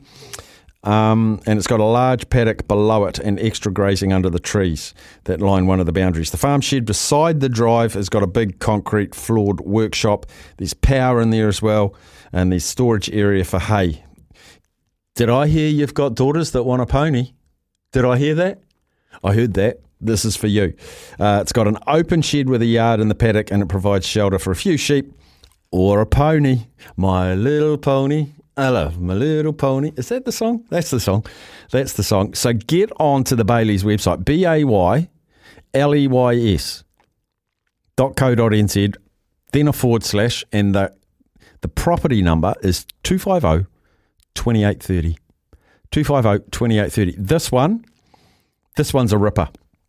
Because I look at the properties of the week quite often and I think, oh, there's a bit much farming involved there for me because I'm not farming stock. But this one, couple of little paddocks, fantastic house too. I do like this one. So that is the Bailey's property of the week. I'm just scrolling the photos now. Oh, it's got a spa pool undercover. Of course it has. Oh, a little spot for the barbecue. Outdoor entertaining. Fantastic. Baileys.co.nz. Champions. 250 2830. That is the property number. We will take a break. When we're coming back, we're going to be talking football, talking Champions League, bit of Premier League, and the Danny Hay news as well. Fred de Jong will be joining the show straight after this. Look at some round ball that's been happening in recent times, and very recently some huge results in Europe this morning, the Champions League. Joining us now, Fred de Jong. Fred, how do you manage your viewing with so much good football on at the moment? What did you catch? Yeah, isn't it? It's Champions League. I mean, I love Champions League. It's the football you get in Champions League is awesome, especially when you get to the knockout round. Obviously, the group stage, there's always the chance. There's always a second chance, and so teams sort of play a little bit cagey. But once you get to the knockout stage, it's full on, and so you see. That's when you see teams at their absolute best. But I think the game for Kiwis this morning was the Copenhagen Man City game because of Marko Stamenic. Played pretty much a full game, got substituted in the last few seconds. And Copenhagen pulled off a 0-0 draw. Although, City had Gomez sent off after 30 minutes. So battling away with 10 men for most of the game. But, the gap in quality between those two teams is huge. And we saw that when City put out their best team last week and won 5-0. And then against 10 men, even then Copenhagen couldn't really threaten that much. And I know it's probably a disappointing draw for City fans, and I know it's early stages, a long way to go in the Champions League, but do you see in this Manchester City squad they've got a team that can finally win the Champions League? Oh, absolutely. Absolutely. And, the big talking point in football at the moment is Haaland. And, he didn't play, Foden didn't play this morning, so resting players, they've qualified for the knockout stages. They're going to finish top of the group. So there's no real stress on Champions League at the moment for City. Bigger fish to fry later in the tournament. But certainly they have the players and the team this year. And now they have an out-and-out goal scorer. And he is just breaking records left, right and centre. And, I think all around the world and especially all around Europe, other teams are going, how do we stop him? How do we stop the delivery into him? And how do we stop him scoring? And, that makes for fascinating viewing at the moment. Yeah, you'd have to be deaf and blind to not have heard of Erling Haaland and the noises he's making, that already at this young age he's being talked about as the potential of being the greatest striker ever seen. Now, once a striker, always a striker, Fred. So as a striker yourself, what does he do different that separates him from the best? He's got all the physical attributes. So he's a big guy, tall and strong, and he's quick. He's super quick. Got a really long stride. So once he gets going, he's hard to rein in. And so but it's not a surprise. He's been a good player for a few years. He's been now. It's just that now he's in the Premier League, and the media around the Premier League is so much more than it is, say, Bundesliga, where he's been playing. He's been in Dortmund. He scored 49 goals for Dortmund, 13 assists in 52 games over the last 2 seasons. So he's scoring a goal a game. He's been doing that for 2 years now in a top level competition. The reason you haven't really heard about him is also because Bayern Munich win that league every year virtually, and so he's pulled Dortmund up into a position whereby they challenge. They're challenging Bayern really strongly over the last few years, and now he's transferred into the richest club, or one of the richest clubs in the world. They have, in essence, an unlimited budget. He's surrounded by players like Kevin De Bruyne, who can deliver the ball on a plate to him. And the thing is, he is a really good finisher of the ball. He hits the ball so cleanly, and I don't know, I just think you watch him, he throws his body at the ball and then just manages to cushion the ball into the net, which is an incredibly difficult skill to do. But he just makes it look so easy. The other thing I like about him, because I like the story behind the story, he's a bit weird off the field. Like, I just heard yesterday he doesn't eat meat, he only eats offal. And the first thing he does every morning when he wakes up is he looks at the sun to adjust his body clock. I like a little bit of weirdness in our superstars. Exactly. Boy, and you'll it's incredible because, like, over the last 2 weeks, obviously, because 2 or 3 weeks, because he scored a couple of hat tricks and the 20 goals in X number of games in all competitions and breaking records left, right, and centre. And suddenly, all these weird and wonderful stories start coming out. Someone started a petition to get him banned because he's too good. He does this, he does that. It's like, there's a clause in his contract that Real Madrid can pull him back. It's like weird, and you're just going, man, it started. Yeah. It must be, and you think, he's a young guy, so it's like, it must be so hard for him to be in this absolute spotlight, but obviously his things are running pretty good for him at the moment. So, yeah, it'll be interesting to see how long it carries on. In that City game, there are a few VAR calls go against them. Like, what do you make of VAR? Could it be more consistent? Does it get too much talked about? It's becoming like the bunker in the NRL. Do you feel like VAR could be explained better to the viewers? Oh, I hate VAR. I think it's I just think it's like with all technology, it suffers from overreach. And football's no different to a lot of other sports, you know, because you give people the technology and that takes the decision away. As much as they like to say it doesn't, it takes the decision away from the referee who sees it in real time, makes his call, and then gets asked to review his call. And I think that's the failing in VAR. And I think they've also tried to make VAR cover too many situations. And so that means you get what we saw this morning, you know, a wonderful goal. Like this amazing strike from outside the area, you know, top corner, and you go, awesome goal, and it gets pulled back for a handball, like just before the shot. And you're just going, really? Really? Do you really want to chalk off that sort of incident because of an innocuous sort of handball? Yeah, so to me, VAR, I would take it, I would limit it to, one or two things. They did a really good job of VAR with the goal line technology. Yeah. Because, and the reason that worked so well is because they said, they just put it out to anyone and they said, all we need is you to tell us that the ball's crossed the line and it's a three-dimensional plane of the goal area, has to have crossed the line, and we need it on the referee's a watch that the referee has to signal the referee's watch within 1 second. That was the brief. They just put it out there and they said, you come back with a solution. And all the technophobes around the world went, oh, there's some money in this. I'm going to put out a system. And they end up, they used cameras and triangulation and all that to get a system that works really fast, really easy, very, very defined. And they should do the same thing with offside. This is the parameters. You tell me, you work it out, and you give me a yes, no, or black and white, or whatever.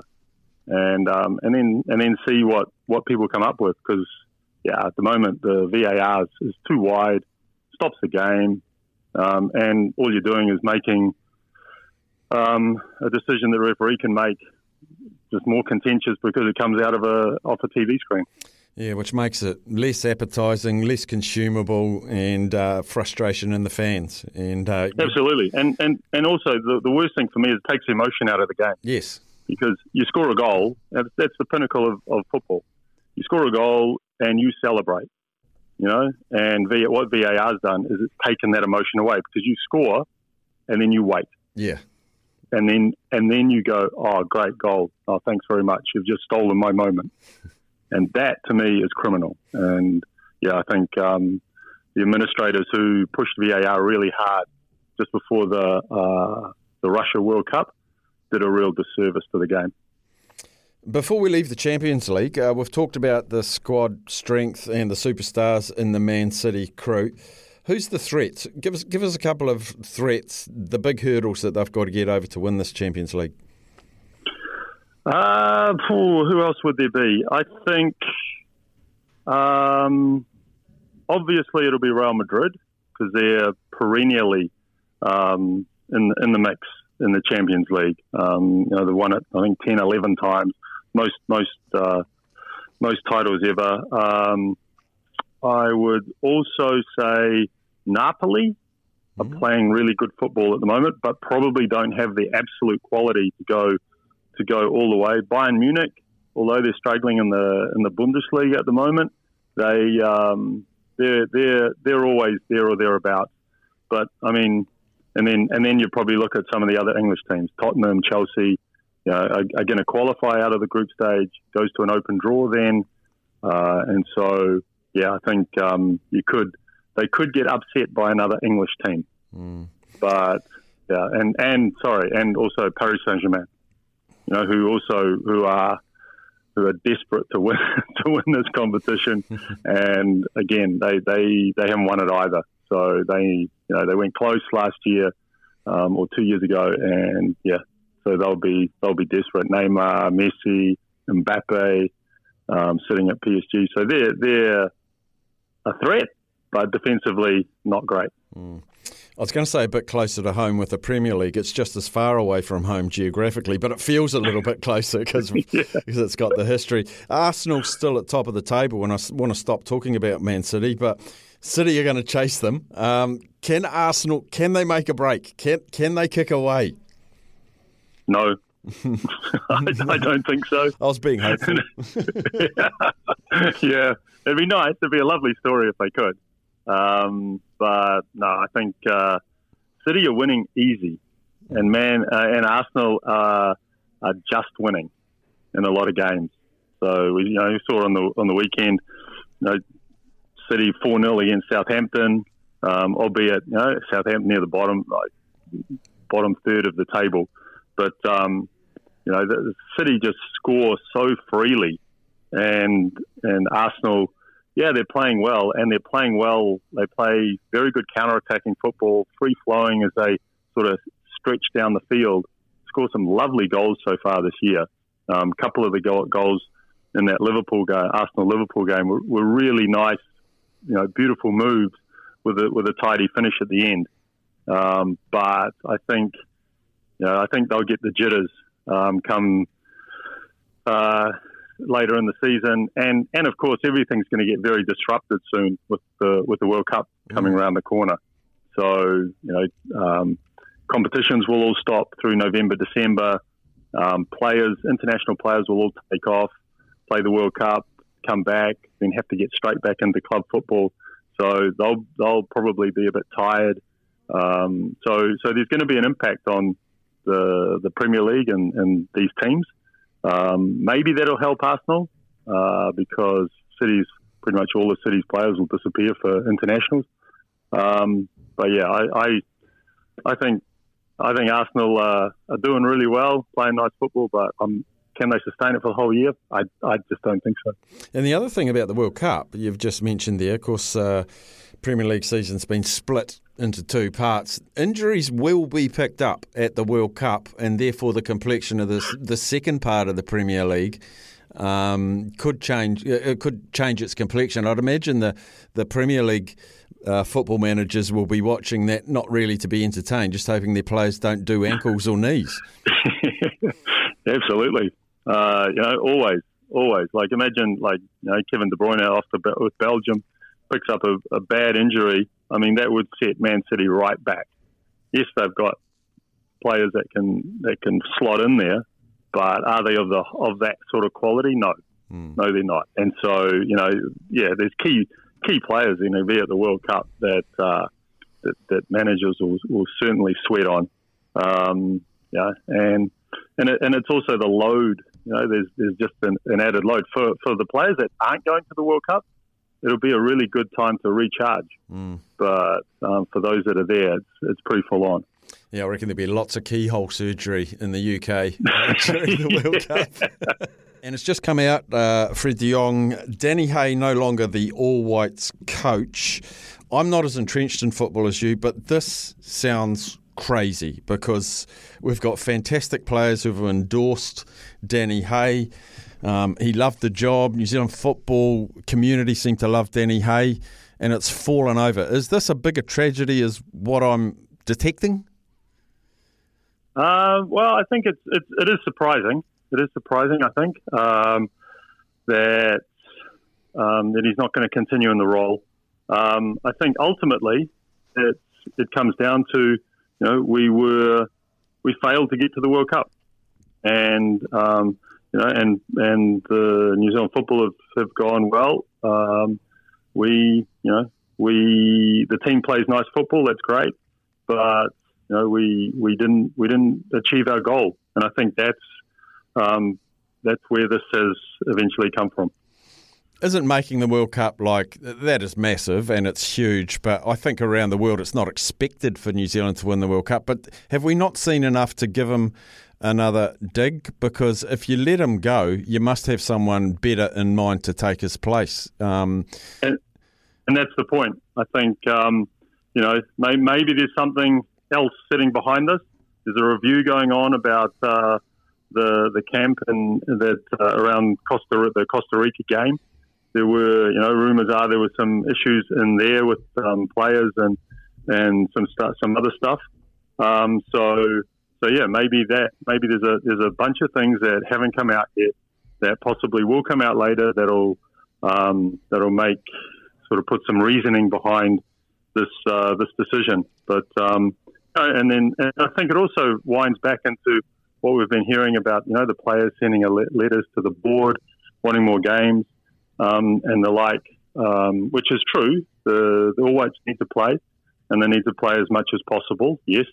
But also the window after the Intercontinental Playoffs is probably the least most important window there is. And so I think probably the New Zealand Football have said, well, we're not sure on our coach.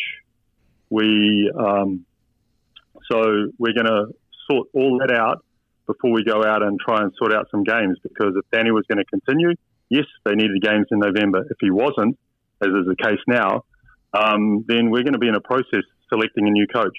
So we don't need to play. And I think financially, massive hit for not making the World Cup because it's worth $16 million. Now they've been looking at the money, going, is that window necessary? No. And so for football now, the process starts to find a new coach, and it's a very desirable job because more than likely the All Whites will be at the next World Cup. And for a coach, getting to the World Cup is a massive tick on your CV. All right, Fred. All right. I'm a little bit clearer, but it sounds like there's still a few murky smoke clouds out there that we need to see through the other side. And hopefully in the fullness of time, we'll get to those. But Fred, thanks so much for your time today. All good, mate. Cheers.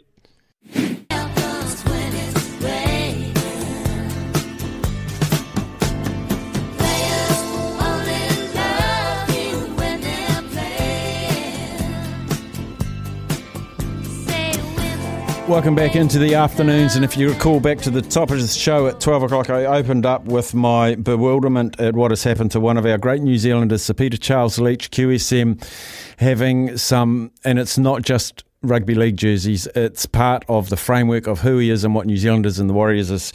And it is a great pleasure now to welcome onto the show at this terrible time, actually, for you, Sir Peter Charles, the Mad Butcher. Thanks for coming on today, bud. I'm very humbled by your introduction, Mark. Yeah, it's a sad day. Not for me, but the thing is, those jerseys that were stolen, they were there for the public to share, and they would love seeing them. Like, I like telling the story about Owen Gutenbill's testimonial jersey. I'm doing a little tour one day, and I show to the group, and I say, this is Owen Gutenbill's testimonial jersey. He wore it in a game, and the guy said to me, what do you mean he wore it in a game? He wouldn't give you one. He wore it in his testimonial game. I said, well, he did, mate. Well, why would he give it to you? I said, because, mate, I put on a testimonial lunch for him and raised a lot of money, and that was his way of saying thank to me. And people aren't going to be able to see those. There's one from Steve Price signed. There's Stacey signed one. I'm never going to get another one of Steve Price because he's in Australia, but I can get another one of Stacey. I'll see him tomorrow, But it's the fact that they've robbed the public of being able to share these, But look, we're great. We're hopeful we're going to get them back because the public, the media have been outstanding. Everyone's pulling the cart the one way. And, Facebook has gone off and Instagram has gone off. I just had to have a little laugh there because some of the things on Instagram have been very nice, to be fair. Well, look, I know you love chatting, Sir Peter, but I'm going to ask you just to sit back and listen to some of the text messages that are coming to the station. Can you do that for me? This is the messages of the people to you, okay? Here we go. Go ahead. What a bunch of a-holes. The things that this man, Sir Peter Leitch, has done for the people from all walks of life in this country, he doesn't deserve for some scumbag to do that. Hopefully he gets them back. That's from John. From Ken. Sir Peter Leitch, I'm devastated by the news. I'm a proud Kiwi like you. You don't deserve this. Let's find those jerseys. I'm lost for words, but you're a great man who's done so much for New Zealand, so thank you. That's from Ken. To Sir Peter. I love you heaps. Sorry about what happened. Andrew still wears the cap you gave him, and he tells everyone how Sir Peter gave it to him. He will be upset to hear what's happened when I tell him this afternoon when he gets home. Hi, Staffy. I'm gutted for Sir Pete. The jerseys, they are unique. If they are unique, let's get some pics out so we know what we're looking for. Another one just says, Kia kaha Sir Peter taitoku. G'day to the mad butcher. It's so gutting to hear what's happened. You are a real bloke that never lets the public down. Unfortunately, a small part of the public has let you down. The next one. Today's news is a violation of trust, goodwill and humanity. All the qualities that you, Sir Peter, have given to New Zealand so generously. Please take some solace from everybody's love. Keep your head up, Sir Peter. You have lost some treasures, but you will never lose your generosity or dignity. No one will touch these jerseys unless they are given back. Don't let a few low-life scum make you dwell on the negatives. And the last one I'll read to you says, if it's of any solace, Sir Peter, the vintage jersey community is very, very small, and I have no doubt we'll recover these jerseys for you and uncover the culprits in the very near future. That's from PD. That's just a sample of the messages we've got in for you, Sir Pete. Well, firstly, I want to thank all those people for their kind wishes. I just am humbled by it. And to the guy that said, can we get some photos? Unfortunately, I don't have photos. I am going to look through some of my other jerseys and see if I've got some copies that I can put up. But they are signed, a lot of them, But look, it's been very humbling today. It's been bigger than a Mad Butcher free sausage sizzle, to be clear. And they were massive. Mate, 2,000 people one night at the zoo when some animal come back there. But anyhow, thank you all. God bless you all, and I appreciate your nice words, Mark. And to all the people that send those lovely texts, I humbly thank you very much. Brilliant, Sir Peter. We'll let you go. Thanks for coming on today.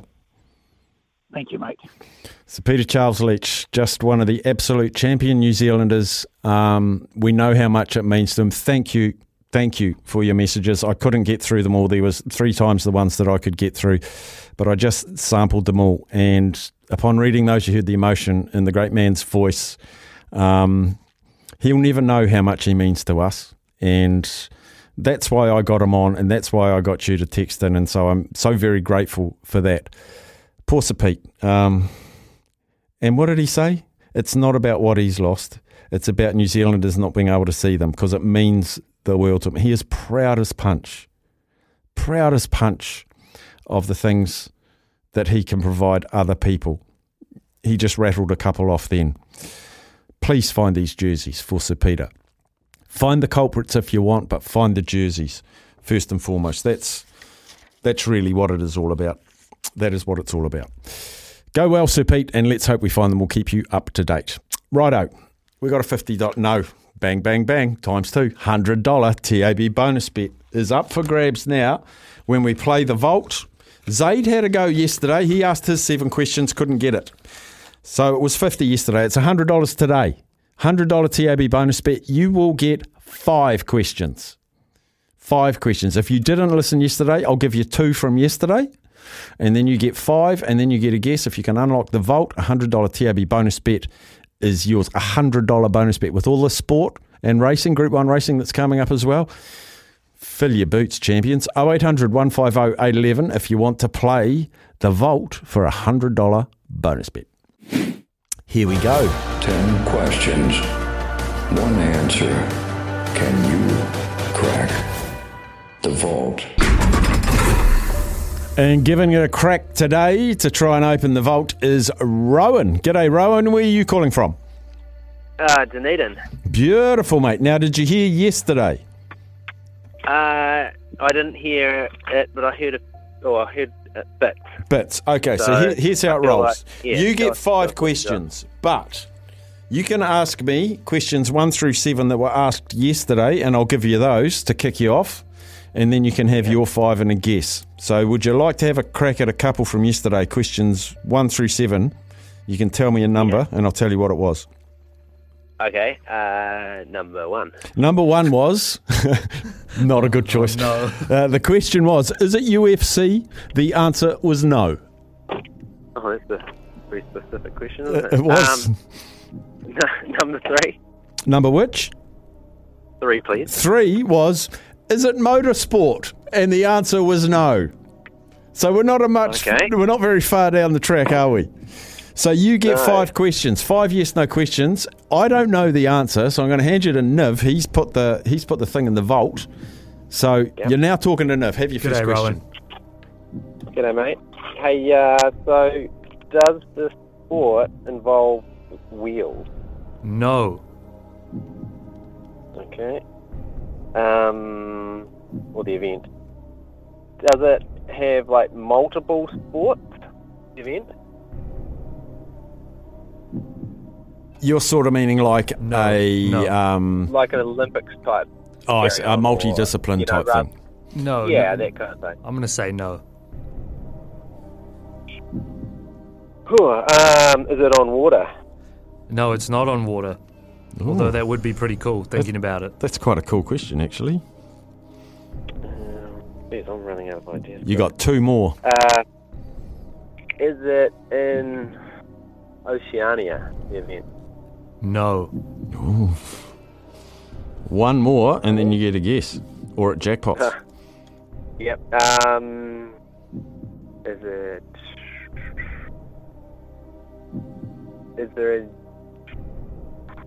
it in... You know what I reckon might help? South America. Yeah. Just before you ask that, what I find helps is trying to find out roughly when it was. So sort of pick a year and say, was it before this year or was it after this year? And that might give you a help. All right. Was it after 2004? No. Okay. All right, I'm just going to... Yeah, so now you get to have a crack. Now you get to have a guess. There's no wheels. It's not an Olympic type multiple sporting event. It's not on water. It's not in Oceania. It is not after 2004, and it's not UFC, and it's not motorsport. Good luck. Gee whiz. All right. Let's go the synchronized... no, I was going to say. Let's go the Airbirds over Wanaka in... it's not in Oceania. Anyway, Airbirds over Wanaka. I'll just do that. I know it's not right, but... I don't think that's enough to open the vault, Kez. What do you reckon? Let's try. Let's punch it in.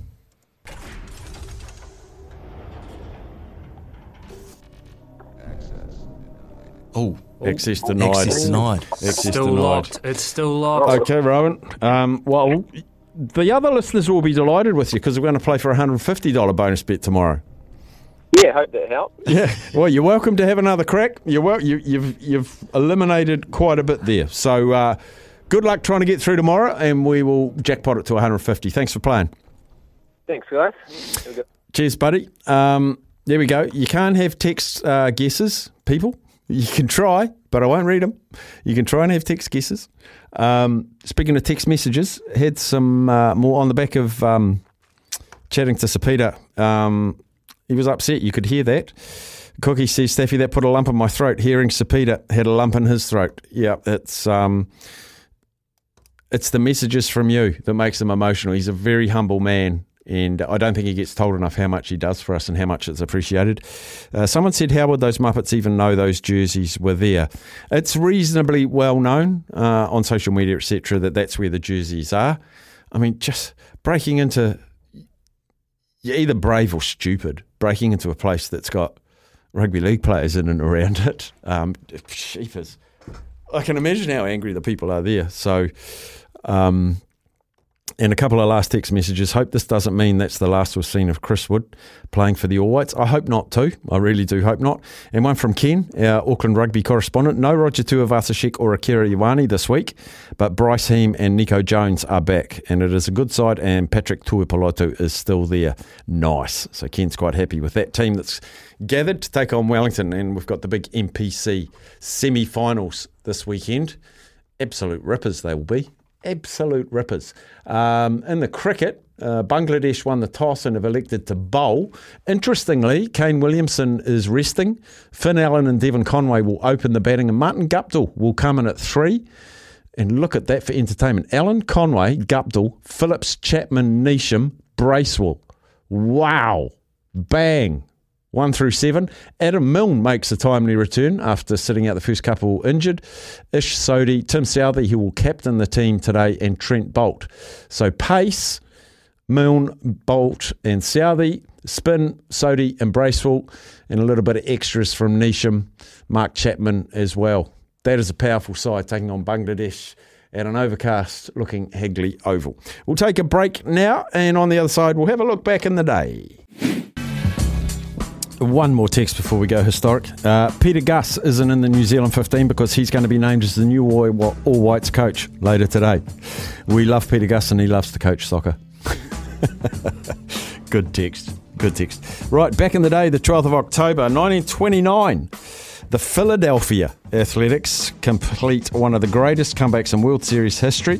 They trailed by 8 runs in the 7th innings of Game 4, but replied to put 10 runs on unanswered and won 10-8. Amazing. 1979, Chris Ford of the Boston Celtics created NBA history. He was the first guy to do what? Score a 3-pointer. And that was also the game that marked the debut of Larry Bird, one of the greats. 1999 on this day, the Swiss Miss, Martina Hingis, her 80-week reign at the top of women's rankings ended when Lindsay Davenport beat her. So uninhibited joy from Martina Hingis, who becomes Wimbledon's second youngest champion and the youngest this century. She won 76 singles and doubles titles, including 5 Grand Slam events during her illustrious career. Birthdays today, 1906, born on this day, is an American Baseball Hall of Famer Joe Cronin. 1921, Czech tennis and ice hockey player Jaroslav Drobny.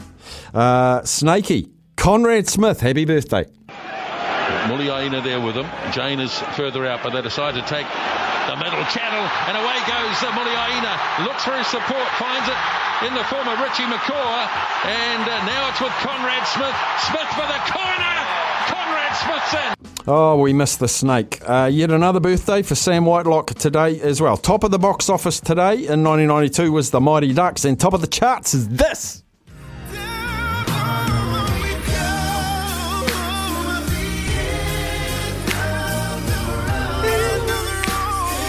It's Niv's innings has come to an end. Came off the bench as 12th man. Thank you for joining us, Niv.